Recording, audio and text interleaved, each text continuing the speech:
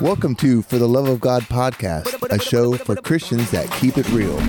Whether you're new to Christianity, a seasoned Christian, or dipping your toes in the baptismal water, this show is for you. Join us and strengthen your Christian walk. Play games and discover new music.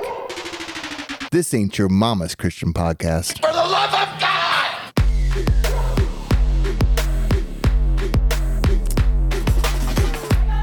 Oh boy. Here we are, boys. Another Wednesday. I've been working on it. Folks, welcome back to the show. This is your host, Jason Lombrick, and I'm here, of course, with Nathan Jewell and Pastor Rick Rieger. And we have a packed show for you today. We got Would You Rather, Bible Trivia, Songs of the Week. The topic of today is false teaching, and our new segment, News with Nate. Lovely. This should be interesting. Yes. So, how was your week, gentlemen? Man, busy, but good. Busy, but good. Busy, but good. You know, it was, in fact, I was telling you about this earlier. Really cool thing happened yesterday. You know, I work a lot of hours, and I decided it's just time to slow down. You know, we got to do that once in a while, right? Just slow down. And I realized that, you know, I've always got something going on. Always got something in my head, it's music, you know, podcast, something, whatever. And so I totally put my phone away, went outside and just painted the outside of my home, my trim. It was like a retreat, 2 hours of prayer, meditation, and painting. Nice. And I feel a lot better today. That's good. Thanks for asking. It's good to get out the frustrations and pinned up feelings. And well, not to mention the fact that it was like, I don't know, maybe 67 degrees or something with a nice cool breeze. Just felt amazing. This is perfect. Could have slept out there last night. Almost did on the deck. It's been a while since I slept outside. Well, I spend most of my time over the last couple of days just doing work and staying busy there. So, been really quiet and peaceful until today. So, today was not quiet and peaceful? Well, I mean, given everything that's going on in the world around us. Right. Well, we dodged a bullet. The verdict is out, and they found the cop, whatever his name is, Chavez. I don't know. Derek Chauvin or whatever it is, yeah. Guilty on all charges, unanimous decision. And, I mean, they were ready just to burn down America if it went the other way, so. It'll be interesting to see if they still burn it down. I mean, you know, celebration. I mean, the Buckeye fans burn down Columbus every time we win or lose, so who knows? That's a very good point. And you can't get all those people together in one space and expect everything to go smoothly. It's a powder keg. It really is. It really is. Although it did seem like, from the little bit that I listened, it seemed like most people seem to agree with it, be happy. At least the ones on, you know, the air. I don't know if they're a good cross section of the whole population, but they seem to be happy, and there seemed to be relative peace. So, right. Well, I think jurors have learned from experience. I mean, the Rodney King trial, it took, 4 weeks to come to a decision. And when they did, it was the wrong one. And LA paid for it. And then O.J. Simpson's trial, it took them 4 hours. I don't even think it took these guys 4 minutes. Yeah. And they came back real quick. A right decision because it would have been a problem if they didn't. Based on history. I don't envy anybody on that jury. Oh, no. Because if you had been the one person who would have stood up and said, I'm not going to vote for this, I don't believe it, the media would have excoriated you and painted a target on your back. Yeah. And all the violence would have run right into your family and right into your front door. I don't blame them one little bit. See, now, without saying that I have any opinion that's opposite, I do. That does make me nervous, though, you know, because obviously, you know, we want justice. That's the key. And the jury, there's a lot on the jury. You know, the pressure is on them to be just. I mean, you know, and they had all kinds of other pressure that, you know, potentially could have clouded things. And so I'm hoping that it did not. I think it's impossible not to. I mean, in the back of their minds, there is this constant if we find him innocent, many people will die. Yeah. So it's either that's send this cop to jail and He's satisfy basically the a majority. Sacrificial lamb under that perspective. Right, exactly.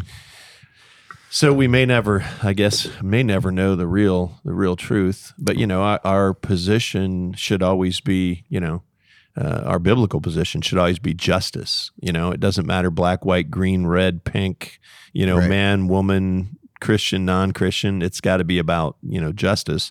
And certainly I pray that justice was, upheld today. For sure. And truth be told, him doing what he did for as long as he did, kneeling on his neck for that long, was completely unnecessary. You had him down, you had him controlled, put him in cuffs, put him in a cruiser, take him to jail. Do your job. It's not a show. All those people there, he didn't need to do that for that long. If you can't control the guy, throw some tasers in him and get hold of the situation. There's 3 or 4 cops there? How much of the trial have you watched? Very little. Okay. And keep that in mind. Why? Because there's actually a lot that goes on it from both sides. Oh, I get that. But I'm also, I also have my own, what's the word? Okay. Perspective. And I don't need a trial to twist my perspective. I know. Look, I saw the video. They had him under control. And for 9 minutes, he had his knee on his neck. Perfect opportunity for another guy to roll up, put him in his cuffs. Get him in the car. Right. There's no excuse for that. I agree. I don't care what the juror trial said. There's no excuse for that. The optics of it were certainly terrible. Yeah, well, and honestly, I think we were talking about this earlier. I honestly think, and again, it's still the buck stops at the police officer, but I really think that the crowd that was around him taking those pictures kind of egged him on and made him take his time. Which I know that sounds weird, but when I was watching the video, I'm just like, you know what? Just get on with it. Do what you need to do. Right. Stop paying attention to the people with the cameras. Right. But he did it to himself. I mean, cameras, people, it doesn't matter the situation. You're a professional. Right. Do your job. Got to do it. Just remember that when it comes to cameras, it's very easy to cut at certain times to make you see something that may not exactly be the truth. That's very easy to do. That is very true. The media does it all the time. Well, I agree. And especially with the media we have today, it's very... There's certainly a lack of righteousness. It certainly is. Yeah. So. It's very twisted and bent to one agenda. So, well, the edict we're given in God's word is simply to promote peace, and that's really all we can do at this point. Just promote peace. There's actually the 1 Timothy 2:2. It says, "Pray for kings and for everyone who has authority, so that we might lead a quiet and peaceful life with all godliness and dignity." There you go. And exactly. I got to tell you, we've not been in times recently where we could lead quiet lives. Right. And there seems to be a motivation, particularly in the media, to do everything they can to disrupt our lives. Stir it up. And right. stir up the pot, Exactly. And you can see the enemy behind that. Yeah. And you can't even have an opinion anymore because freedom of speech has been dampened. So we got a big show tonight. So I think what would you rather? Woo! Okay. Oh, yeah. Oh, yes. Would you rather? Would you rather be carried to heaven in a chariot of fire or have God add 15 years to your life? At first, that seems like a really easy question. But once you give it some thought, All right, so Pastor Rick, you go first. Which one you picking? Well, I'm going to be honest with you. Obviously, if we love our life more than being in God's presence, That's wrong. And so the first part of me, my first gut was like, boy, yeah, skip death, go right to heaven. Like right now, that's fine. My kids will catch me soon. My wife will catch me soon. It'll be like a blink of an eye, right? But then I start thinking, you know what? There's still a lot of people out there that don't know Jesus. And I just don't know that I have done enough. I just know there's more work to do. And I know that I'm going to get to heaven eventually. So for that reason, I would take the extra years to do the work. Yeah. What about you, Jason? Didn't that just like stab you right in the heart the way he put that? Yeah.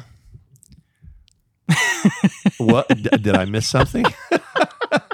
I think I did. No, you definitely answered like a pastor. That's very important. So you stayed on a target and on topic. So I'll give you that. Well, I don't know. I think I know a lot of pastors who'd have probably said, "Oh my goodness, yeah, I would definitely want to go to heaven because like Paul, he says, I wrestle with the idea: do I want to go to heaven now, I want to wait? Is it now? Like, put me on the chariot today." Or add 15 years to the end of when I normally would die? Or am I 85 years old and he can say, I can take you now, or I can give you 15 more years? Yeah, I guess your perspective of your current age does matter there a little bit. Right. If I'm 85, take me. I don't know. I don't want 15 more years. If he gives me 15 more years, I'll still I don't preach want Jesus. to be 100 years old. Oh, I don't either. I don't want to be 85 either. I agree. 65 max. But you know what? I'll take those years and I'll use them for good. In fact, I really owe it to my grandmother. I used to give her a hard time. When she was alive, she's like, I don't know if I want to, I can't get involved in ministry. I can't do anything because, I'm too old. And I'm like, okay, first of all, are you in a grave right now? Are you under the ground right now? No. Okay, then great. Then God can use you to do something. It might not be the same thing as me. It might not be the same as some, young pup, but until you stop breathing, God can use you to do something. So yeah, I'd still take the time. All right. And you? So you wrote the things I don't even there know too. if I You really answered didn't even give an answer. I didn't give an answer. I was asking the rules. Okay. Yeah, that's right. You didn't. So I'll take the chariot. Okay. One for the chariot, one for the extra life. Who will be the tiebreaker? Or what So my initial thought, my fleshly reaction was, get me out of here, Lord. Right. I hate to say it, but I'm kind of falling into that crowd of people who are starting to rush the rapture. Like, bring it on, Lord. Let's get out of here. But that's my flesh speaking. And it's true. And I want to just say, I've heard you say this many times. So for those listeners, he's not pulling your leg. It's true. Sometimes I'm like, come on now, don't be so quick, right, to talk like that. So yes, he's being honest. Yeah. So the but at the same time, with the way things are, and you just see the spiral. It's almost like water going down a drain. You can just kind of see all this stuff going on around us. Why wouldn't you get out of here? But that's my flesh talking. Pastor Rick brings up a really good point. Do we live for ourselves, or do we live for God and what he calls us to do? And if we're living for what God and what he calls us to do, take the 15, and you've got 15 more years to do a little bit more work and maybe get a few more souls into the heaven. Absolutely. Right. See, I'm totally on the fence here. Okay. I can see smoke literally coming from under your headphones right now. All right. A couple years ago, I can't even do that either. Okay. I don't think we have 15 years. I kind of want to experience the rapture. Mm-hmm. That would be pretty amazing. So if he grants you 15 more years and you don't get it because of the rapture, then that wouldn't really be 15 years. Right. So I'm going to say our ruling on this would have to be you get the 15 years. Unless there's a rapture. Well, I wasn't going to say that, but or you could say that you're if you get your 15 years, you're pushing the rapture back a few more and then it years. would happen at the end of your life. Unfortunately, I don't think we get to pick that. Yeah. No one knows that. I'll pray about it. Stay tuned, folks. We'll talk about this next week. All right, next one. Would you rather watch Lazarus be raised from the dead or eat with Jesus at the Last Supper? Well, I went first last time, so I'm not going. I guess technically I should go first on this one then, right? Watch Lazarus be raised from the dead or eat with Christ at the Last Supper. You know that? I think I'm going to go with Lazarus. Number one, you're helping somebody else do something. You're right? watching somebody else help somebody else. You're watching him help somebody, right? And at the same point, that's beyond help. That's beyond help, right? That's amazing. That's a miracle. Yeah. And the other side of that is at the Last Supper, it was kind of a down event. You ever gone to a friend's house and had a dinner and like your friend and his wife started arguing in front of you? That's kind of what I would imagine it would have been feeling like. I thought this was going to be a fun event. You ever go to a dinner party and the host starts washing your feet? That would be strange. What about you? I think you're next. Oh, yeah. If we go in reverse order, yeah. Okay. The dinner party would be, the Last Supper would be pretty neat. And you would be on a really cool painting. But I think... You ever noticed on that painting, it looks like they're arguing over who's going to pay the bill? I don't think any of those paintings ever do anything justice. So I think they're arguing because it's their Last Supper and all they get was bread and wine. That's a fair point. I expected steak. Is this a tough one too for you? No, I think I'm going with the Last Supper. Okay. And why? Well, it was such a significant moment. So many things took place. He brought forth to light the person that's going to betray him, which is prophetic in and of itself. Mm-hmm. And you got to partake in the first of eating his body and drinking his blood. The first communion. The first communion, which would be pretty amazing. Yeah. That would have been really cool to be at the first. The very first. So yeah, I'm going with that. Okay. Right, that's fair. I made my decision earlier. There's a part of me that would definitely want to see Lazarus raised from the dead because that's, pretty awesome. And as you said, Nate, somebody's being helped. It's like all good stuff right there. You're seeing the power of God in action. But I would pick the Last Supper, but not necessarily for the same reasons Jason mentioned. I know that, they only recorded so much stuff in the Bible. He certainly said a lot more. I'd like to know what else he said because this is like he's pretty serious, and I guarantee you there was some other good nuggets. And so I'd like to go. It's not about any of the we already know the stuff that's recorded. Being the first to take the Lord's Supper, that's great. Have Jesus wash my feet. Not interested in that. He doesn't really want to look at my feet anyway. I would want to go. But he said, if you don't allow me to do this, you I'm not saying I wouldn't let him. I wouldn't like it, but I'd let him. But no, I would want to hear all the other, morsels that happened during that time. Anytime Jesus was teaching, like Sermon on the Mount. Come on, wouldn't you want to go there? Yeah, and he spoke. There was more said than just that little bit that was recorded. So. Oh yeah, think about all the times that we hear a speech today, like every Sunday afternoon or Sunday morning, and how much would you remember if you don't take notes? Right.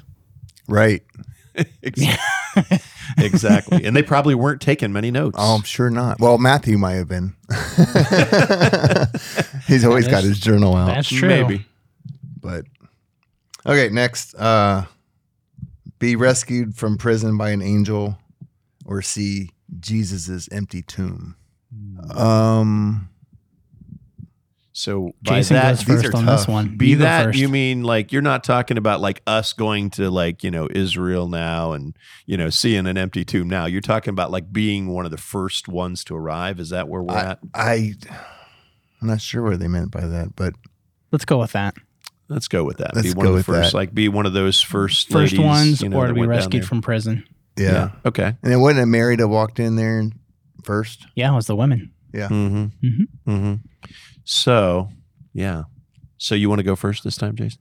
I think it'd be pretty cool having an angel come rescue me from prison. I mean, have you ever been to prison? No. I haven't even been in jail. Better thought to throw that out there. So that's part of the whole thing. I don't want to go to jail. I mean, it's like, get me out of here. And Peter didn't even go. Is that the moment they're talking about? So are you talking about? Yeah, he stayed. He just stayed. That might have been one of the moments because there were multiple. There was multiple. Yeah. So he stayed there because he was afraid. If I remember the story correctly, he stayed because he was afraid of the jailer being punished for him leaving. Right. Yeah, they just did the honorable thing. That's the way the laws worked back then. Right. So taking that into consideration, might as well check out the tomb because I'm not leaving prison anyway. So now there were some stories where Paul and others were in prison and earthquakes happened. They walked out as free men. Right. So it's not necessarily. Well, here's the key. Here's the key. You get it wouldn't have been Paul, but it was Paul. But did I say Peter? You by did. Accident? You did. I meant to say Paul. Okay. We're back at the Peter Paul. We're back at the Peter Paul and Mary. And Mary. She showed up earlier before. This is getting ridiculous.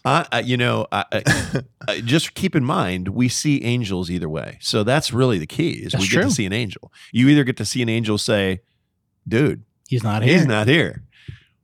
What? Oh, true. Or it's like, hey, y'all want to leave? You don't? Oh, well. Yeah. But, Yeah. Tomb. Yeah, I'm going to go for tomb. Yeah. Tomb me. Yeah, because that would have been, although I wouldn't have got it because they didn't get it at first. I just have to assume that I would just took his be body, lost. Right. No one took his body and took all his clothes off and folded him up nicely and put him on the ground. But that's got to be either one would be a faith builder. But, you just saw Christ being crucified. Then you saw him being buried. And now you see an angel saying, you're looking for a live man. That's got to send some chills up your spine there. I don't think you'd be the same. See, now you guys, with the whole Peter-Paul debate, have me thinking, because I thought it was Peter that was let out of the jail. That's where I was at. I was thinking it was Peter. And it was Peter that was let out of the jail by the angel, but it was Paul who did not leave jail. Okay, so both of them was in that situation. Yeah. So I wasn't wrong. I think. I hope I don't have it backwards. Well, it's entirely Peter possible. And John in Acts, we have first Peter and John were the first two that went in. And when they were released, that was because of the earthquake, right? And that is what led to them praying for boldness. Okay. And the other story, I vaguely remember, but I can't remember who it was. So sadly. Yeah, and it's entirely possible I've got it backwards. It's very easy to get these things confused, especially when you're not looking at it in front of you at the moment. Right. And we might as well segue into the topic with that state of confusion. Cool. I get out of having the answer. Oh, well, answer. Go ahead. I thought you did. I would probably take the jail, actually. Okay. I would rather have the break out of jail. Out of jail. It's like Monopoly. Well, not only that, but it's... break out of jail. Imagine, we've talked about this a lot, Pastor Rick, in Bible study, how we're on a trajectory to go back toward first century Christianity, which is the church is constantly persecuted. Being associated with Christ could very well cost you your life or your freedom. And under those conditions, we may see a day where if we choose to stand for Christ, where we see the insides of a prison. Very possible. And if that happens, I'll take that get out of jail free card. Well, not to mention the fact that that's going to give you some boldness to keep on going. Amen. You get thrown in jail and, even if you decide to go out later, hey, at least an angel was there to rescue you. Your faith's only going to go up. For sure. And he was already full of faith as it was. Yeah. Not a wrong answer in either of those. No, it's not a wrong answer. So the topic today is false teachers, and not to be confused with false prophets. They speak of them in Deuteronomy 20, Jeremiah 23:16. But basically, everyday people that are unclear of Scripture, but yet spread the word falsely. Now, false prophets is extremely worse. In Deuteronomy 18:20, it says, "But a false prophet who presumes to speak in my name anything I have not commanded, or a prophet who speaks in my name of other gods, is to be put to death." In Jeremiah 23:16. Keep that last one in mind, folks, whenever you hear internet prophecy. Right. Just keep an eye. Keep it in mind. Yeah, you internet prophets, you pay close attention. Jeremiah 23:16. This is what the Lord Almighty says. Do not listen to what the prophets are prophesying to you. They fill you with false hopes. They speak visions from their own minds, not from the mouth of the Lord. But I'm talking about false teachers, people that are teaching the word but are confused. Maybe they've heard it somewhere, so they're spreading it rather than going to the source and finding out what the truth is, or maybe going to somebody that is way more versed on verses. So James 3:1-5 says, "My brethren, let not many of you become teachers, knowing that we shall receive stricter judgment. For we all stumble in many things. If anyone does not stumble in word, he is a perfect man, able also to bridle the whole body. Indeed, we put bits in horses' mouths, that they may obey us, and we turn their whole body. Look also at ships. Although they are so large and are driven by fierce winds, they are turned by a very small rudder, wherever the pilot desires. Even so, the tongue is a little member and boasts great things. See how great a forest a little fire kindles." So, what version of the Bible are you reading there? New King James Version. So, yeah, I mean, you get on social media and you see so many people speaking their wisdom, air quotes, on the people, speaking scripture and their views and this and that and the other, and it's completely wrong. And all you're doing is you're using your little tongue to steer the ship and turning people away from what the truth is and causing more confusion and more confusion and more confusion, and that spreads when we need to be speaking the truth and leading people to the Word of God itself so they can read it for themselves, go to a Bible teaching church so they can get the truth from a pastor that has been studying these things for many years. Most of them, their whole entire life, have gone to schools that teach them these things and can tell you what the words mean. Quit putting yourselves on pedestals and thinking that you are authorized to be teaching the word. Thoughts? Well, I'll just throw a monkey wrench into the whole system here. One is that, I think there is definitely a difference between a false prophet and a false teacher biblically, but I want to also paint a picture that there's also a very close similarity between the two. Because what is a prophet but a person who is the mouthpiece of God? An Old Testament prophet was basically the mouthpiece of God. And so when God shared information to the masses, it came through a prophet. And a person who teaches the word is teaching the truth from God, who is also speaking for God in a way. We as Christians, as Christ followers, I'm going to put it that way, we as Christ followers have the responsibility to speak for God. We do. We are Christ's ambassadors. We are speaking for Christ. I agree. And in either case, we have to be very careful to actually speak the truth and what God is really wanting to share. And it's so easy to be a false prophet. I mean, you can also be easily found out because, typically false prophets talked about the future because that's what often God was talking about. That's where the word prophecy comes from. And so they would give prophecies that didn't happen, and okay, so they're wrong. Take them out behind a woodshed and stone them to death. There you go. But at the same token, when you're giving a prophecy, hey, just sound convincing, and people can take it hook, line, and sinker. Right. And I've seen people do that in modern day. I've seen people, they're just constantly they just on the spot make up stuff, call it a prophecy. I knew a guy that actually walked around with a recorder.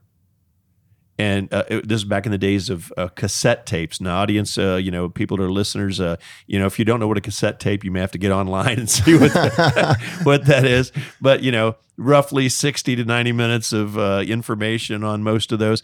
And he would put a cassette in there, and he would just say something, no matter who you were.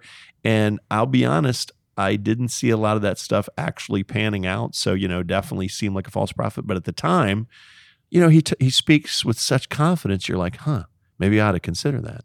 And it's really easy to speak for God. And we got to be careful to do that. In the same way, it's easy to teach something that's not true. But in both cases, we have the responsibility to be humble before God and really seek Him and make sure that we're given the truth and that we're giving His truth, not just something that we're manufacturing. Mm-hmm. And I'll also throw a monkey wrench in there. I don't even know that it has to be someone, people spend years and years studying only to be wrong. I've seen a lot of pastors who've taken things to an nth degree of incorrectness and have studied all their life to do it. I don't know that it's always about that. It's really about being connected with, God through the Holy Spirit and having a genuine connection. That's really the difference. Because I've seen people that are relatively young Christians that are, Christ followers who are getting it right. Just bam, bam. They're getting it. And what they say is very biblical. They're accurate. And then I've seen people that have, walked with Christ supposedly, and I use my air quotes now, for years, and have studied and gone to school, and they're still getting it wrong. Mm-hmm. So, it's all about a genuine connection. Right. It doesn't matter how much you know about the Bible. You can know the whole entire Bible by heart, which would be quite a feat. But if that relationship with God isn't there, it doesn't matter. It's like reading somebody else's mail. Right. Exactly. Yeah.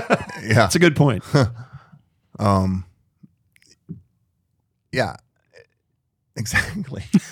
You can read. Where do you go from there? Where do you go? You can read. You're just imagining now. What mail would I be reading and confused about? You can read all your neighbor's mail, but it doesn't mean you know them. Actually, when he said that, I was thinking, what was mail again? I haven't literally gone to my mailbox in years. I assume we still have one. My wife is like the getter of the mail. Oh. And she does put it, down in front of me. And 99% of the time I throw it directly in the trash. Because if it's a bill, I've already seen it and paid it. Because everything's online. I don't even know why they send me this stuff. Right. But, and all the other stuff is just ads or stupidity. So it goes in the trash because I don't need it to waste my time. Right. I cleaned out my mailbox. I have a P.O. box that I use. And I stopped by yesterday. I check it once a week, maybe 2 weeks. Yeah. As it gets pretty full. And it was like, nope. Oh, a check. Cool. Nope. Maybe. Squirrel. Anyway.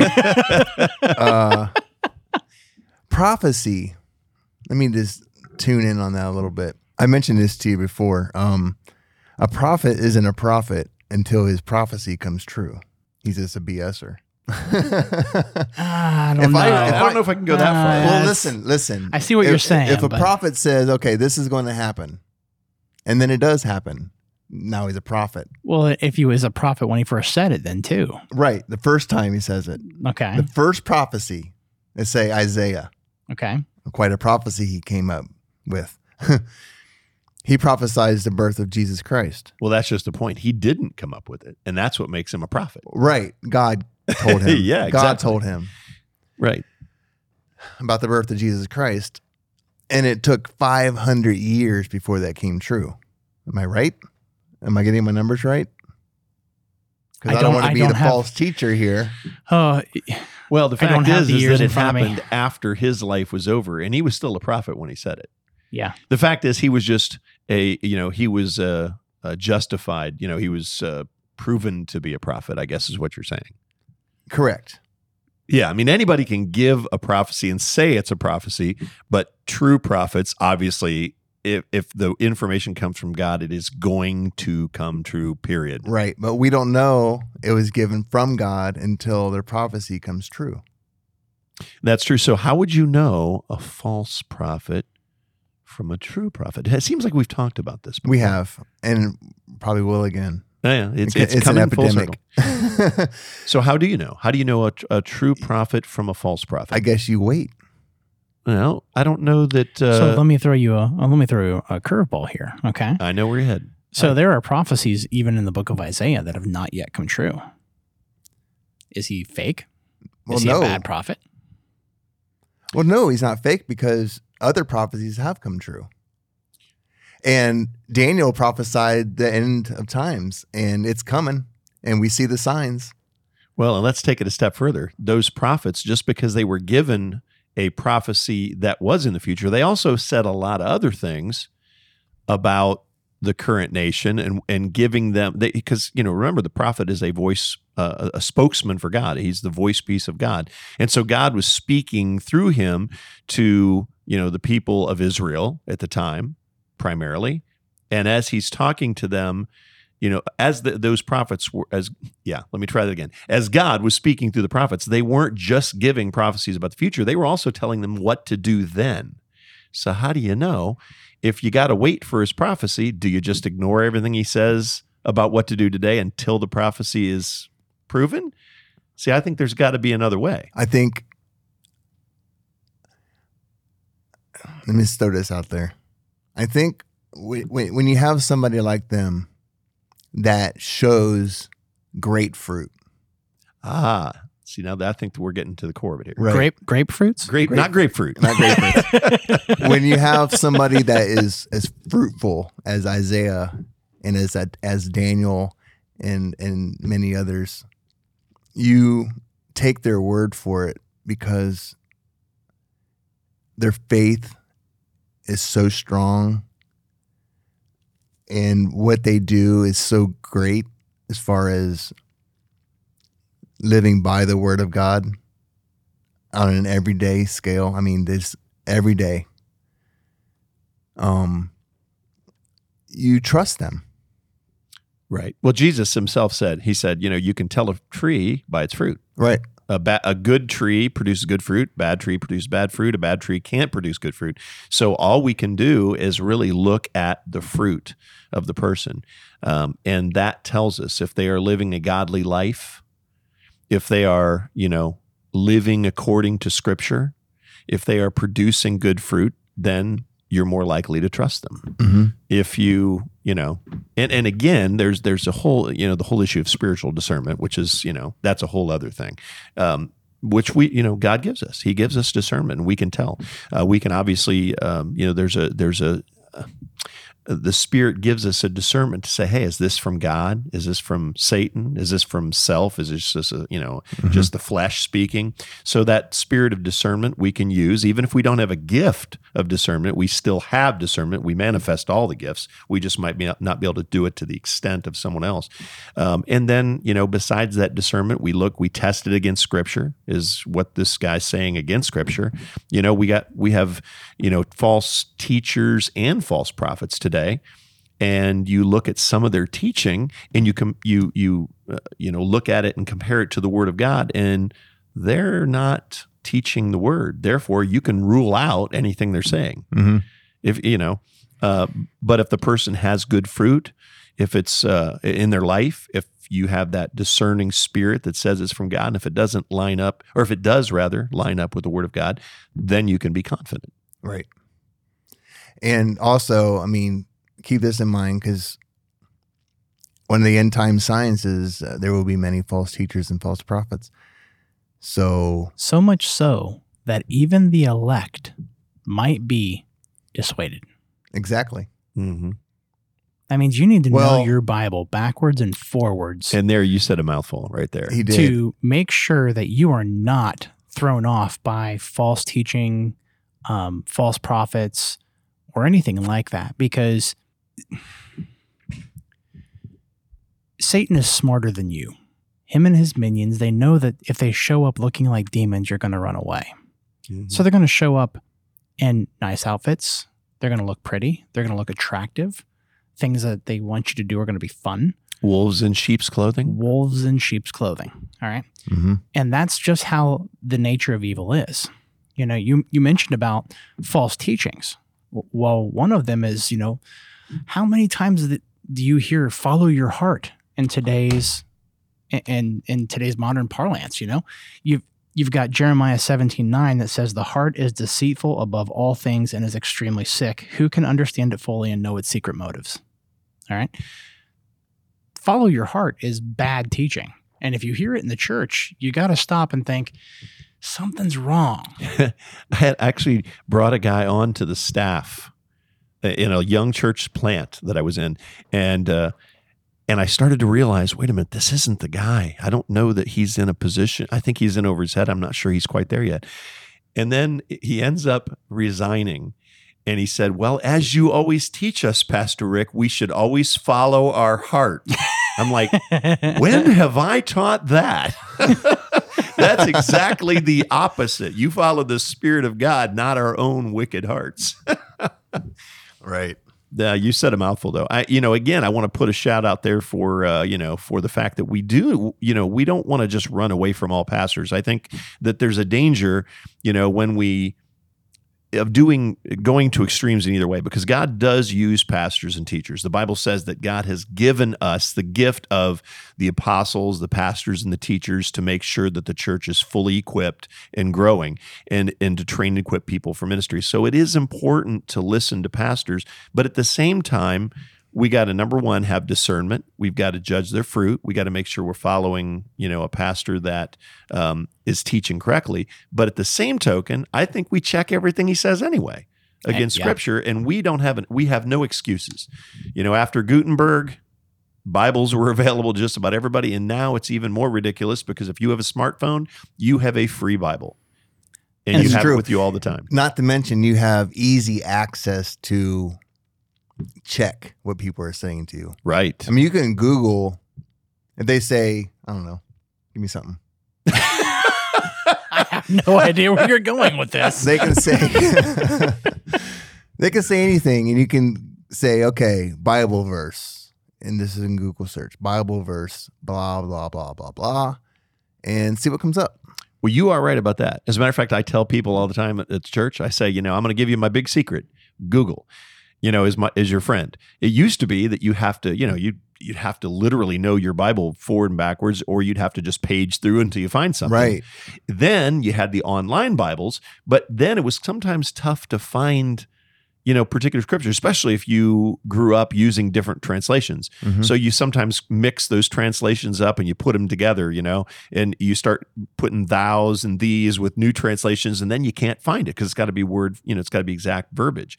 Well, now with Google, you can just say Bible verse on, what does the Bible say about? You can ask those kind of questions. Yeah.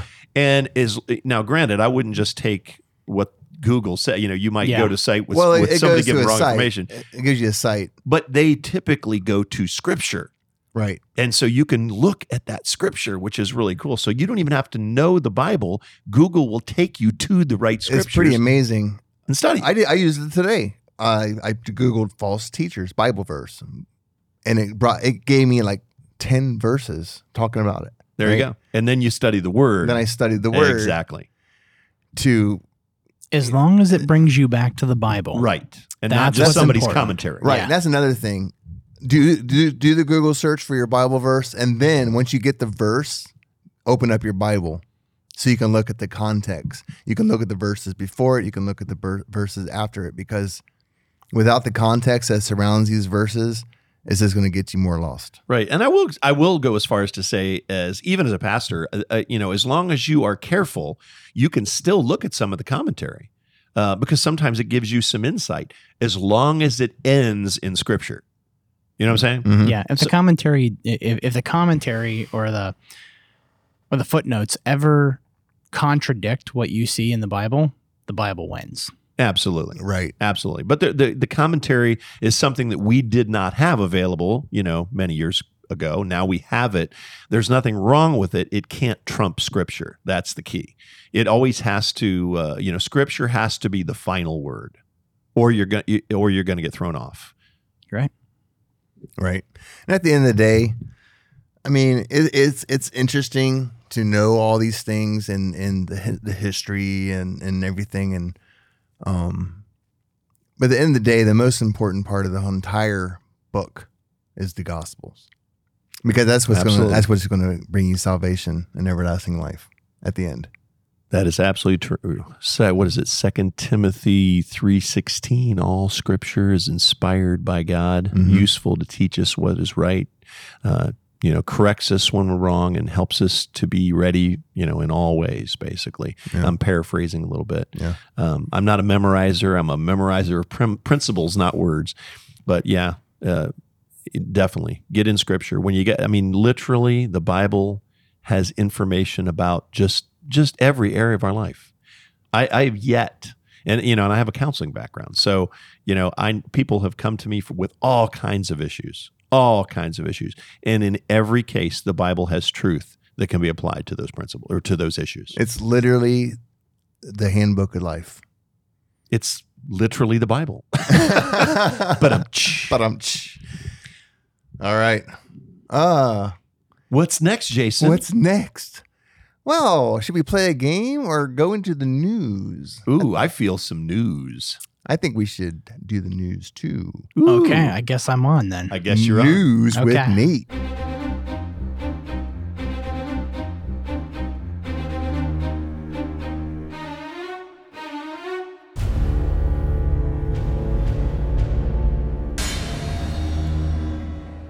You've probably heard of the Gallup Association. They do a whole bunch of different polls. And for 80 years, they have been polling, let's see here. They have been polling how many people are going to church. And according to the results that came out on March 29th, for the first time in American history, there is less than 50% of people that are members and belong to a local church. Sad face. Sad face indeed. Now, there's a whole number of factors that go into this. We used to teach theology in schools. When God was removed from schools, it's only a matter of time. This is a natural consequence. That is how I first heard about Jesus. Pastor Jones came into my school, Whetstone Elementary School in Bucyrus, Ohio. And he taught me about Jesus with his little felt friends. And now all of those people who hate Christ will now target and will not allow people like pastors into the schools. Sad. Oh, and the people that hate Christ is growing every day. And it's so one feeds the other, essentially. Right. But there are some very interesting observations that can be read from this article. So I'm on news.gallup.com. You can pull up the information here. The title of the article is U.S. Church Membership Falls Below Majority for First Time. So, in 2020, 47% of U.S. adults belong to a church, synagogue, or a mosque. All right? So, we're not talking just Christians here. Right. Okay? Down more than 20 points from the turn of the century. There is a precipitous drop at the turn of the century. If you look back 80 years ago when they first started doing this, it was in the 70s. 70% of people either belonged to a church, a synagogue, or a mosque. That number started slowly dropping, after God's kicked out of school. And then in 2000, since 2000, there's been a 20% drop. That's significant. That's that kind of speed is amazing. And the reason why is primarily due to the rise of Americans with no religious preference. And this is something that is even occurring outside of the church. People are just choosing not to be associated. This could go down to Rotary clubs. They're anything that has a membership where you are required to give of yourself. That's not popular today because the culture is all about me. It's certainly true. Certainly true. Even in the workplace, I found this to be true. It used to be, that people would, show up for interviews, be loyal to companies. I've heard Jason complain about the interviews a couple times too. Yes, certainly. Work hard. Yes, I actually had a guy come in today when I was at work with the company that I buy smallers from, saying that it's not just the restaurant business that is suffering from hiring people. It's every industry out there. And You're right. You can thank the government for that because they're handing out unemployment and other forms of welfare like it's candy because they want us to depend on them. And it's so they have complete control. And it's completely wrong. Yeah, I don't know why they don't ask people, do you want this check? They sent me a check. They've sent me a couple of them. I don't want them. I didn't need it. In fact, this one here is going right back to them. It is, but it's mainly because I owe some tax money this year. But but it's going right back to him. I'm like, I'm not going to spend this. This is stupid. It would go in savings anyway, and just waiting for tax season. But yeah, and you can give it to charity. You can actually. She needs the money. There is a lot of purpose behind this. If you're familiar with some of the theories associated with economics, there is a purpose behind the giving away of money. And much like you said, it creates dependency, but there's something more nefarious behind it. Oh, extremely more nefarious. It's called Cloward and Piven. Yeah. Is the name of the strategy. I'll let you Google that one on your own time. Well, basically, they want to bankrupt our banking system. And the nation. Yeah. And the nation. Yeah. So we can rely on a new form of fund, which would be a cashless society. They will control our income. They will control our spending. They'll know what we're buying, where we're buying it. They already know that, Jason. I know, but it's going to get worse because we won't have cash.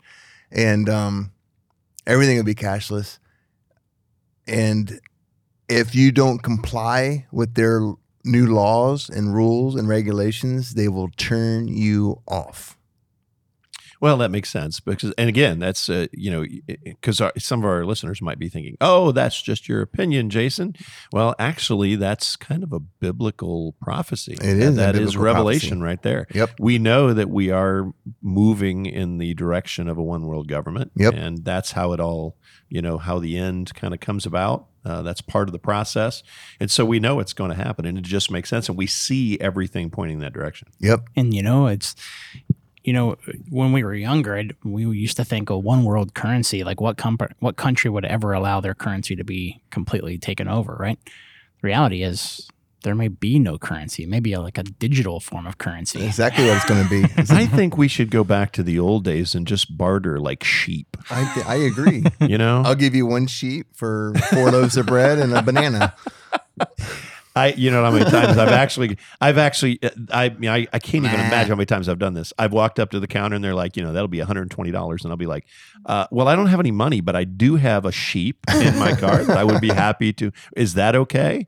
What's a sheep conversion rate here? Right. And, of course, it always gets a chuckle. Yeah. And speaking of sheep, I have to take this rabbit trail. It just has to be done. Go. Before you do that, I just got to say that's really bad.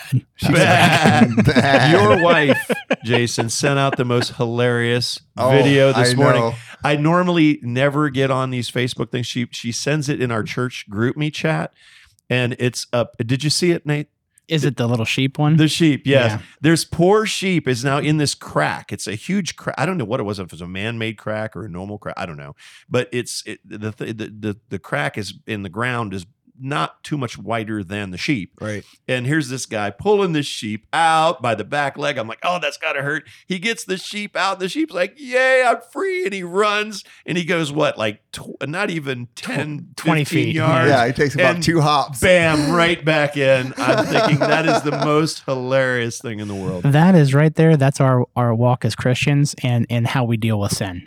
Christ will pull us right out of it. We get really excited and bam, bam, bam, right back into it. There you go. Oh, wow. That's perfect. And I know that had nothing at all to do with anything, but I just had. Yeah, and we kind of got Catherine. off. We kind of got off a little off topic of your news. Not necessarily. We're in the news. Yeah. Oh, so sorry. But the drop on people going to churches is significant. That's and correct. now we had the problem of people boarding up churches, so we can't even go if we want to. That's very true. So COVID is playing a role in that, mostly particularly for people who are in the church but go as a spectator rather than as a participant.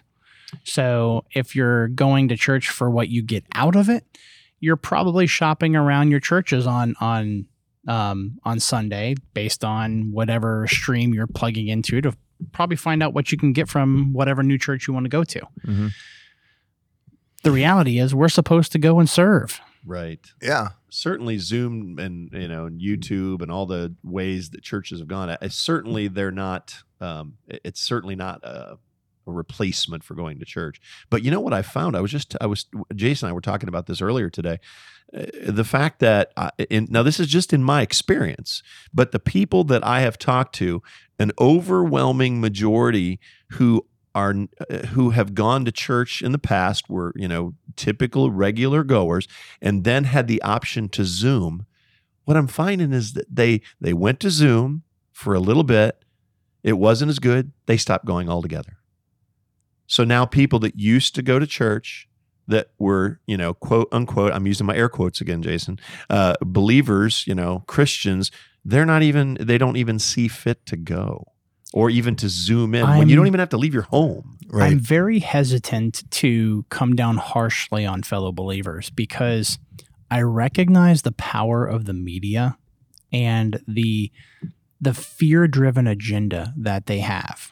They've tried to make us all terrified and cower and completely dependent on what they tell us in order for them to get ratings and power. Mm-hmm.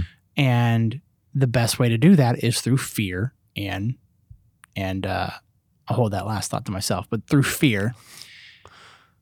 And by keeping people connected to that fear, they're constantly feeding it with new things. It just creates that same level of dependency that you get for if you go to the woods and you start handing out apples to every deer. They're going to start coming up to people and they're not going to have the sense of fear, right? Go ahead. I see your mama's podcast. No, I see who the enemy is. I see who the enemy is, and I reserve all of my malice to the media for that because they have created this. Well, they are also being controlled by somebody who's controlling everything. Dun dun dun. Right. That's true. And here's the proof. You can look. Okay, something happens in the world, and you turn on the news, and you're watching a report. Guess what? If you turned on 50 different news stations, they're all giving the same report, practically word for word. It's even worse than that, Jason. There are YouTube videos of people who have taken news. I've seen them. That's where I'm getting that from. From like different channel news, and they're all saying the exact same word words for word at the same time, at the same pace, as if they're plugged into some sort of intelligence that's making the conversation for them. Yeah, it's called the deep state. Well, and just remember the enemy that we're talking about. I don't believe it's George Soros or whoever you want to attribute it to. Although I'm sure that there are certainly key players, obviously. Oh, for sure, and they all meet up at Davos every year. But remember, we forget this is a spiritual battle. We were warned that in the Bible. The Bible says this, the war is not between flesh and blood. It is a spiritual battle. Ephesians 6:12. And it is, absolutely. It has been going on for years and years, and we are getting near the end. And the enemy knows he's going to lose, but he is making one last ditch effort to take every person he can with him. It's actually a fantastic military strategy that's been recognized in history. It's called scorched earth. Continue on. That's what it is. So a scorched earth is when you're losing, I'm going to take everybody out with me. Right. All right. That's when you set the nuke off yourself in your own hand and it just blows up everybody for 50 square miles around you. Right. You technically won. Now you may not see the results of your victory because you're dead. Exactly. But you've got your point across, and all these people that are dead around you, and that's kind of the strategy the enemy's using. Well, I'll be laughing at him from heaven. So sad news that people aren't going. But I honestly think that a lot of things are playing in. COVID certainly has a lot of. But you know what I personally attribute it to is we are. There's never been a more distracted society. I mean, you go back to biblical days, okay, so what'd you do? You ate, you made money, you came home, you went to sleep. I mean, you had to work. Relational, I mean, we go to the early book of Acts, and what did they do? They met at the temple daily. Okay? We can't seem to, people today can't seem to get to church once a week on a consistent basis. Yeah. And they were going daily. I think there's way too many ways of entertaining ourselves. There's way too many distractions, ways to spend our money, things to do with our time. And, and face it, there's way too many conveniences. So we are getting lazier and lazier with more and more things to do. And what is that going to do? It's going to cause us to stay home, not plug in, and especially not go someplace where we're being asked to give of ourselves. What's that about? Right. The funny thing is the enemy loves to use what we want against us. What we think, think we love. Like, right? Have you ever seen the movie WALL-E? No. Okay. I forget that movie. It's the robot movie. I think I fell asleep. We watched it I think it was a church after Sunday morning. I'm surprised you fell asleep watching this because I was tired. It's really church takes a lot out of me. It's the story of where we're going as humanity. Because I was giving him a hard time and he didn't even get it. Whatever. It's a lot of work. Turns out. Continue, WALL-E. So WALL-E, in the future, all these people are on ships because they've completely consumed the Earth out of all life. Okay. And now that they're in space, they have all these conveniences that make it so they don't even have to work anymore. The robots are doing it for them. So they just become fat and lazy, and they don't even do the right thing because they're all self-absorbed. And it's the story of like how they start making their way back to Earth, so to speak. Now I've got to watch WALL-E. It's actually very impressive. So I heard it was good. I think we actually own the movie. It's the sad part about it. But that's how the enemy works. He wants to use what we think we want against us. And I got to tell you, if you look at this news article that I was talking about earlier, the church membership decline is seen in all major subgroups. It's not just in one. So what I would encourage each and every person out there, if you're a believer in Christ and you have kids, if you are not making it a point to spend a little bit of time each day, or at least several times a week, either connecting with the local church or teaching your kids Bible study directly, you're losing out. You're losing your kids to the culture. I agree. And I'm speaking that from a little bit of the voice of experience. I should have done more of that when my kids were growing up. Yeah, I agree. The fact is that culture has its hooks in these young kids, and if we don't teach them the right way, we're going to lose them. And it's not just losing them in this life. We got to realize the stakes are a lot higher than that. This is eternal life, which is a bigger deal. Yeah, I mean, they're not putting God first. That's basically it. They're putting the things of this world first, the television shows, and guess what? The things of this world are? It's Satan. It's his world. You want to know another sad but scary fact as well? Even though church participation and involvement has dropped below 50% for the first time, still 7 in 10 affiliate with some type of organized religion. That means 70% say that they belong to a certain faith, but less than 50% of people are actually acting on it. Wow. That is, that's eye-opening right there. I believe it, but I'm not going to live it. Right. Well, and the Bible says Satan believes. That's true. You got to be careful with that. Believing is not everything. That's why I don't use the word believer, anymore. I used to use the word believer. I used to use the word Christian. I don't use those much anymore. Or at least you notice I'm correcting myself. This is a lot of years of using it that I've got to try to stop doing it. I know what word to use. Yeah. And now it's Christ follower. There you go. We can believe, but the enemy believes. We can say we're Christians and hold that banner, but what does that mean? We are called to be Christ followers. Jesus said, if you want to be my disciple, you must deny yourself, pick up your cross, and what? Follow. We already did that. Pick up your cross, die to self, and follow him. Right. Follow him. So Christ followers. We can believe, but that doesn't make us a Christian. There's something I wanted to add. Or Christ follower. I just realized I said Christian again. Sorry.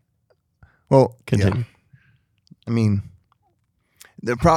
here's the problem. We are Christians, but most Christians are just a name, and like you said, and they're not being Christians. Right. Being a Christian is to follow Christ. Christian, the name only, kainos. Right, kainos.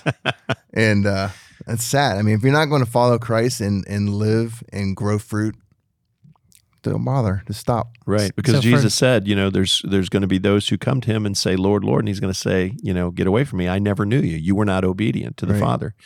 And, and you're right. You might as well just eat, drink, be merry, and have a good time if you're not going to follow it, because why suffer even a little through your life if you're not going to go to heaven and spend eternity with God? If you're still going to end up in hell, it would be pointless. You might as well have your fun here because you got hell to look forward to. Yeah. Now, so before you go into the next segment, I'm not yet. Okay. I was going to say, for those of you at home or who might be listening to this too, if you're not exactly sure whether or not that, if you're not sure that you're one of these Christians in name only that Rick and Jason were just talking about, well, one book I would probably recommend, that's extra biblical, is Maximum Faith by George Barna.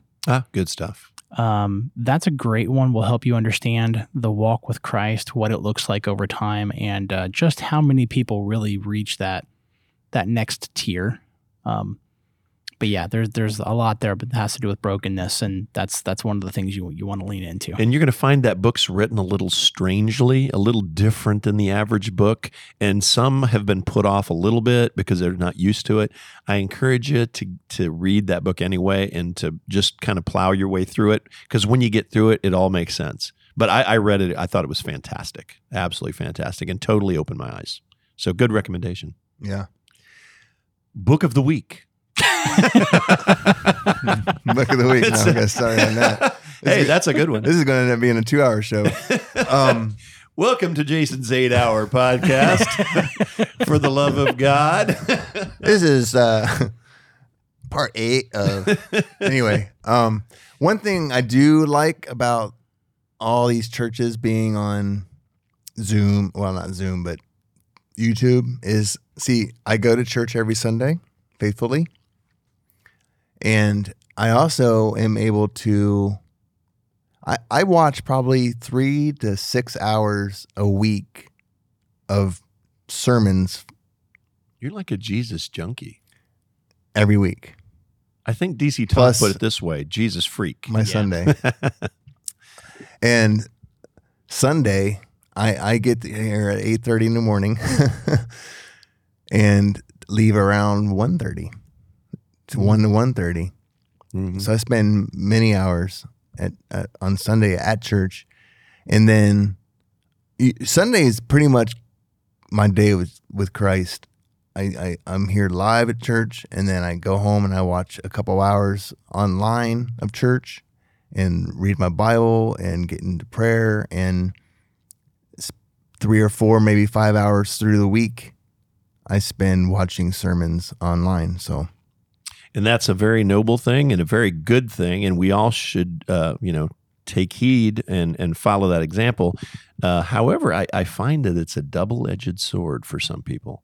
On one side of the sword, we have the fact that we have information, like we've never had it. I mean, we can now go to church, plug in, be a part of it, but we can also get teaching throughout the week, YouTube, free, which is awesome. Mm-hmm.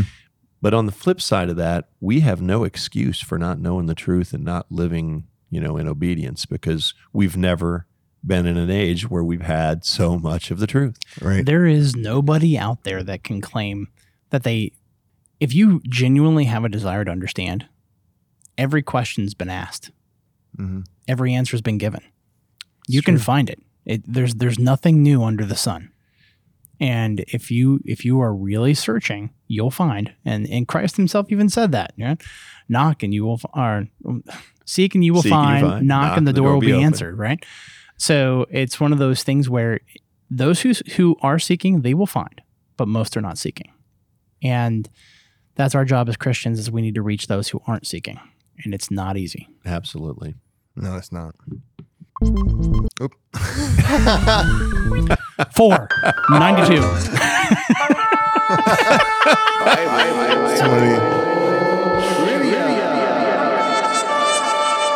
Are we sure?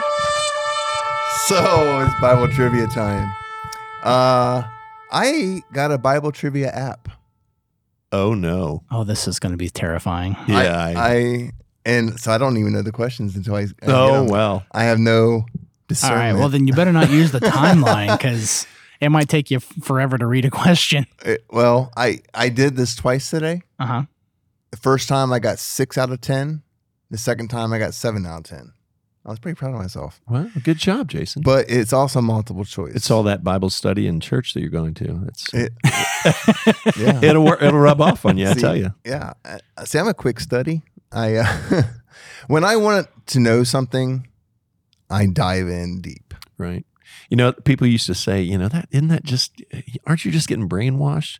And I'm thinking, well, yeah, my brain does need washing. It's like, right. This world has made it a little bit dirty. So needs to be deep cleansed for most of us. That's washing right. 48 years. The Bible's pure spiritual bleach. The devil. It'll kill everything that's bad. Make it white again. So, as snow. All right. So, how do you want to play this? Well, the head-to-head thing has been working, and I can only go through these questions once on this app. Okay. So I can't go back through them. Okay. All right. So you want Knox? Is that what you want? Just first person to answer. Yeah, I'm not very fast. So. Remember, the Knox thing is confusing. So congratulations once again, Nate. You're probably quicker than me. That's what you said last time in one. No, you know what I did? Well, I used the button to my advantage. I'm that guy who hits the button regardless, even if he doesn't know the answer. Yeah. Because he knows that'll slow you down just enough that I'll come up with the answer. Yeah. Oh well. These come through multiple choice. Okay. So you're not going to give us the choices, are you? No. Okay, that works. Boo. That works. Because that'll slow it down too much. All right. All right, roll. Here we go. What characteristic was Job known for? Suffering. Maybe I should give you the multiple choices. I was thinking, well, that's interesting. Okay, multiple choice is necessary because who knows what direction they may be going, right? That's true. That's Well, true. I would say endurance. And some of these, well... Is there endurance? No. All right, starting over.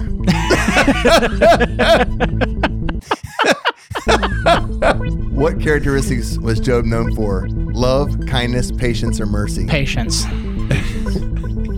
That's what I would go with.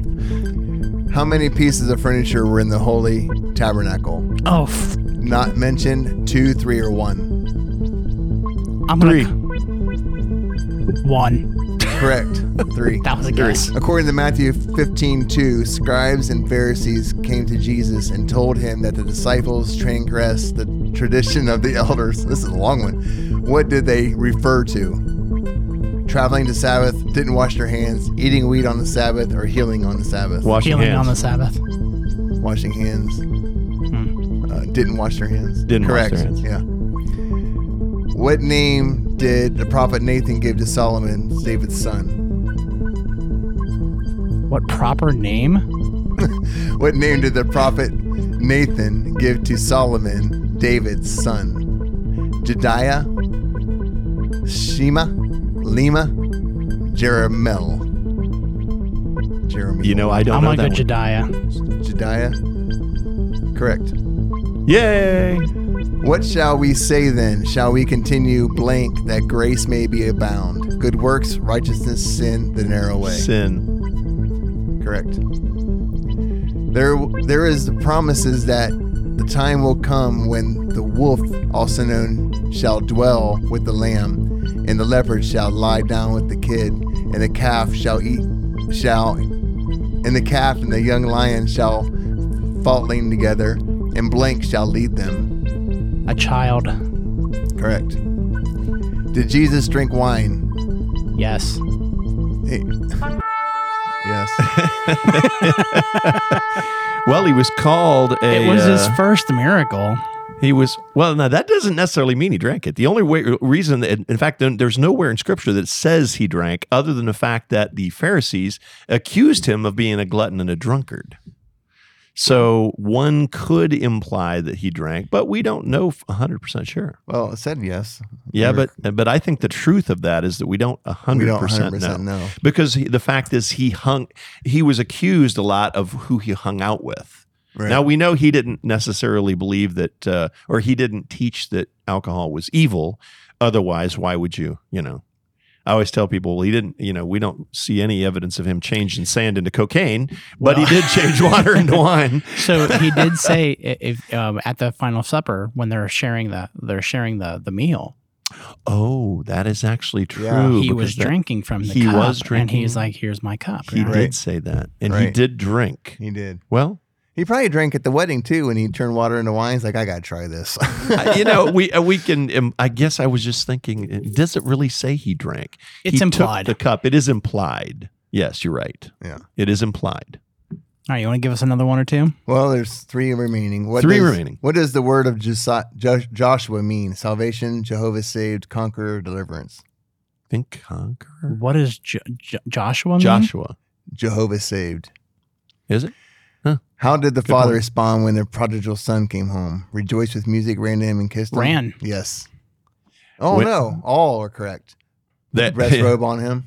Yeah, there. Yeah. That was not fair. I didn't read all the answers. You got to know all the. Yeah, there you go. Where do the prophets describe that the Lord shall reign forever? Mount Carmel, Mount Sinai, Mount Zion, or Mount of Olives? Ooh. I didn't even listen to the. I'm sorry. I was thinking. What From where do the prophets describe that the Lord shall reign forever? Mount Carmel, Mount Zion, Mount Sinai, Mount Zion, or Mount of Olives? I'm gonna say Sinai. Zion. Pastor Rick, you're Victor. Oh, well, I'm sorry. Next week, I just want you to know that Jason, yes, Nate and I are going to give the questions to you. Oh. We're going to come up with some. Okay. No, I'm kidding. You can. Ooh, that would be fun. I'm down. Okay. You can use my app. Okay. Or maybe I'll just dig them up. Oh, you could just dig them up. I did pretty good with this, but multiple choice helps. What's the name of the app you're using? Bible Trivia. Okay. Well, no, so you can't. Well, then you can't use it anymore because then we're just going to go study, and so that wouldn't be fair. I'm not going to go. I'm not going to download it. I will not download it. I won't download That's it wrong. either. It would be, because we could technically study. So it's best that we don't. So right. I mean, how many times do the same questions pop up? Who knows? Oh, I don't know. Well, that's true. Those are just random. Yeah. All right. Cool. Yeah, they're just random. I've done it 3 times now, and I never got the same question twice. Well, there you go. Probably a lot of them in there then. Oh, cool. I'm sure. Cool. It's a big book. All right. And okay, so what's next, Jason? Songs of the week. Woo! Mine is by Chris Tomlin. It's called Good, Good Father. And that's a good song. It's a good song. One of our brothers posted a video of himself playing the acoustic guitar and singing this song. And I kind of forgot about this song for a little bit. And it's such a great song because he is a good father. And the lyrics, a little piece, I've heard 1,000 stories of what they think you're like, but I've heard the tender whisper of love in the dead of night. And you tell me that you're pleased and that I'm never alone. You're a good father. Because you are never alone. He's always there with you. Even if you aren't with him yet, he's there waiting and with you and loving you. Absolutely. So I'm going to go retro. Since you got a fairly recent one, I'm going to go retro today. I went more current last week, but this is a song that fired me up, and it's been kind of a theme song for me. When people, I've heard people they say, I'm going to start working out, and so I'm going to make me a track to work out to, and it's always Eye of the Tiger every time, Eye of the Tiger. Well, this has been kind of my theme song, and it's by one of the early, maybe the original, I don't know, Christian hair bands from the 80s. Oh. Striper. And the song is Soldiers Under Command. Good song. That song totally always, number one, it made me realize that there could be such a thing as Christian metal back in those days. But more so, the lyrics just fire me up. So basically give you a little, A little preview here. So we are soldiers under God's command. We hold his two-edged sword within our hands, which is the word of God, right? We're not ashamed to stand up for what's right. We win without sin. It's not by our might. And we're fighting all the sin. And the good book says we'll win. Soldiers, soldiers under command. Soldiers, soldiers fighting the Lord's battle plan. Pretty awesome stuff right there. So if you're into the 80s hair bands, or even if you're not, worth checking out. Yeah, for sure. Stryper, yeah, awesome. I remember when Stryper came to the scene, I was a fan, and I didn't even know they were a Christian band yet. And then I was like, oh, they're a Christian band? And then, they're Black and Gold. And then they came out with a new record a few years later that was Black and Gray. I'm like, ooh, what's going on here?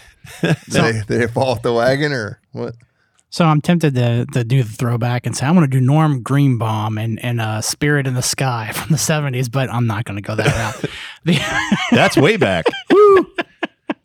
No, I'm actually going to stick with a relatively modern song. It's called Control by 10th Avenue North. Good tune. This is one that if it comes up on Pandora, I'm hitting the repeat button a few times. Like it just sticks with me. So, God, you don't need me, but somehow you want me. Oh, how you love me. And somehow that frees me to take my hands off of my life and the way that it should go. That's one of the, that's a very powerful song. It's very well done. Got a great video. There's a lyric video out there if you ever want to look at that. So. Nice. Yeah, I'll check it out for sure. I never heard that. Nice. I have heard the Stryper song, though. But it's been 30 years, so really, I have to recheck it out. Oh, I'll tell you, the best 12 or so minutes of my life was here in Columbus watching Stryper live. I was literally about 20 feet from the stage. The long and the short of it is I actually got a chance to meet the band because our church, a little small church, we were a little church plant in Canal Winchester.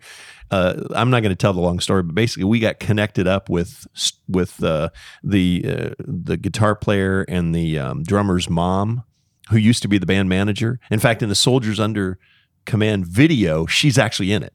And I actually got connected with her, and we started chatting on Facebook, and we ended up, our church actually helped them out financially in order to do their last live tour. And we got to be a part of it. We helped the drummer, basically, and his family, and helped him to go on tour with them. And so we had... They basically wanted to meet us, so we got a chance to meet the band. And in fact, they even put my name in that CD, which is amazing. So if you buy that CD, that live CD, it actually says Pastor Rick and Cross Point Community Church, which is cool, under the thanks. But why did I tell you that? I was starting to tell you, and I got rabbit trailed. Hey, look, a squirrel. Probably because that's the band you were mentioning. Yeah, but there was a reason. What did you say? Best 12 minutes of my life. Oh, yeah, there you go. Thank you. Anyway, so we're at the concert in the best 12 minutes of my life. They played Soldiers Under Command and To Hell with the Devil back to back. I thought I had crossed over into heaven. Heavy metal fans, my goodness, it was just a tremendous 12 or so minutes. Nice. But, yeah, good stuff. Nice. I also saw him back in the 80s, too, at the... What is it? What's the place down there that's gone now? The Vets Memorial. Oh, okay, yeah. A group called Hurricane that I had never heard of opened for them. They weren't even a Christian group, but that was back in their old Bible throwing days. They threw Bibles? They threw Bibles, yeah. They still do, but it's not quite like they do. When they went out on stage, they would actually throw Bibles out into the audience. That's cool. Which is pretty cool, yeah. I hope it didn't damage the Bibles. I can't even write in mine. I see people in their Bibles and they're full of notes. I'm like, how can you do that to your Bible? I can't bring myself to put anything on it. I don't want to mark it up. I don't want to bend the pages. I'm so protective. But I get it. I mean, you got to make notes and highlights, and it's like, I don't know, man. Well, just make notes and highlight in your online Bible and then save the other one. Yeah.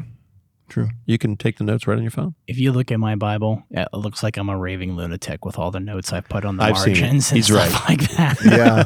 And Alicia has these drawings and stuff in hers. Well, it's meant to be that way, though. It actually has things for you to color in it. It's like a coloring Bible. I've never seen anything like that. It yeah. is. Okay. Yeah. I was on Zoom, so I didn't get a close up, but yeah, it's I've never seen anything like it. I mean, it encourages people to be distracted during messages, so I'm not sure it's a good idea, but I don't know. You could argue that you're talking directly into the subconscious at that point. So I don't know. Maybe. Yeah, I suppose it depends on when you do the coloring, but. Well, folks, that comes to the end of our show. I appreciate you sticking with us and listening. This might have been our best show yet. So we are hitting our stride. And if you're a new listener, hit that subscribe button so you don't miss an episode. They're only going to get better. And if you don't, Guido's coming to see you. And yes, Guido's coming and God's watching. So, not that card. No. You had to go there. He told me to do the show, so he wants to listen. All right, so thank you so much. Go to fortheloveofgod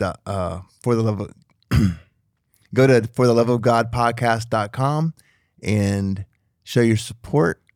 Also hit the blue button, the blue microphone, and you can ask us a question. You can suggest a would you rather scenario, a Bible question for the trivia, anything. We'd like to hear from you. We'd kind of like to hear your answers to some of these would you rather questions too. Yes. Oh, yeah. So yes. Feel free to hit that button and tell us what you think. That sounds great. Please participate. We encourage it and hope you do.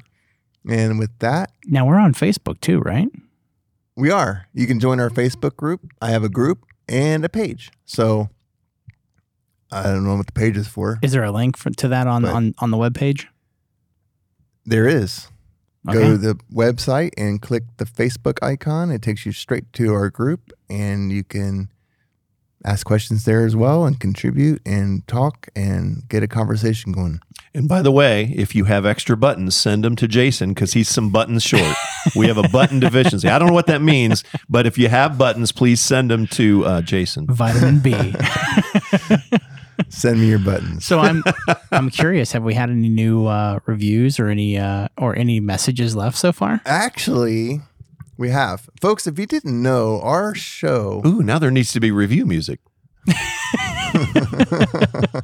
Our show was reviewed by a guy who has a podcast that reviews podcasts, and I have listened to every review he's done, and I must say that we are on the top of the list.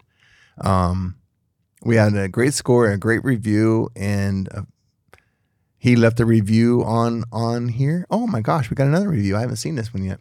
So you're saying that he typically doesn't give high scores is what you're saying. Is that what I'm to understand? Wait a minute. I am on the wrong page. I'm on the wrong web. I'm on the wrong podcast. I went to his. Jason has left the building. Okay, so here's his review. Pleasantly surprised. Not your mother's Christian podcast. I was actually expecting a very typical, very dry show, and Jason proved that expectation completely wrong. Woohoo! I reviewed this show on my podcast, just one listen, and really had little advice because the show is so well done. Nicely done, Jason. So that's awesome. This guy has been doing podcasts for 15 years. He is a veteran in this world, and the fact that we're on the right path as a new show, I'm very proud of us. Awesome. So spread the word. Spread the word. Don't be selfish. Share, share, share. And with that, good night, Rick. Good night, Jason. Good night, Nate. Good night, Jason. Good night, everybody. Peace.